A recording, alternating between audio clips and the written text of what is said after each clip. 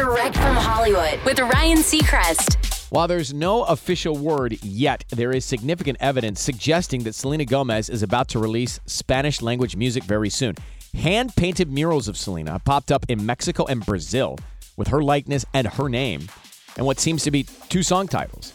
De una vez, which translates to at once, and Baila conmigo, meaning dance with me. What makes the case for new music particularly compelling is that fan posts on social sharing the mural images have been liked by Selena herself. Now, it's also worth mentioning J-Lo has a 2019 song called Baila Conmigo, and since there's no official announcement, it's unclear if this could be a cover or a new song. That's Direct from Hollywood.